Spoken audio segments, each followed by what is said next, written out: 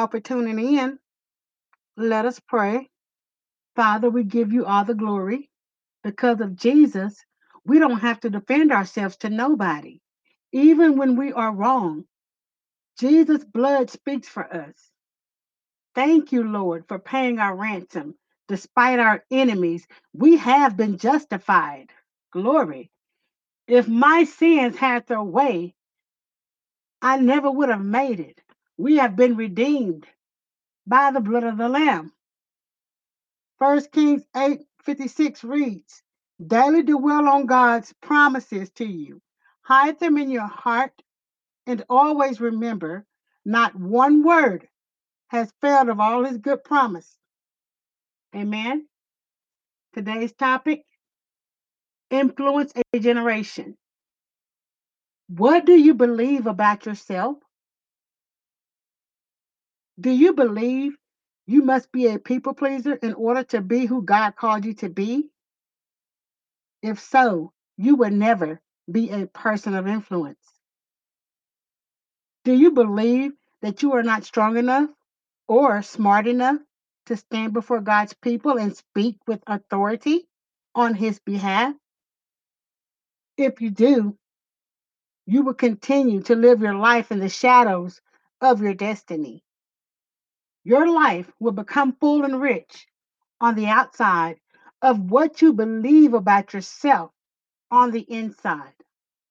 God never requires us to do something without equipping us for what we need to do it with. Romans 5:17 says that Christ is our righteousness from God. Let that truth sink into your hearts and minds. You are righteous in Him. And because of that, God is pleased with you. Thank you, Lord. 5 ways to influence the next generation. Number 1, taking action.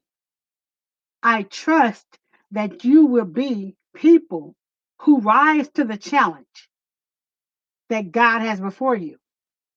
The task before you is to respond bold as a lion to the challenges of your generation. Number 2, making an impact. This generation is the first to grow up in an entirely digital world. They have always lived with the internet. Start a movement. You will find young people as the voices at the very heart of it. Start standing up for what you believe in. Number 3, obedience. The power of obedience. Your decision to obey God affects other people.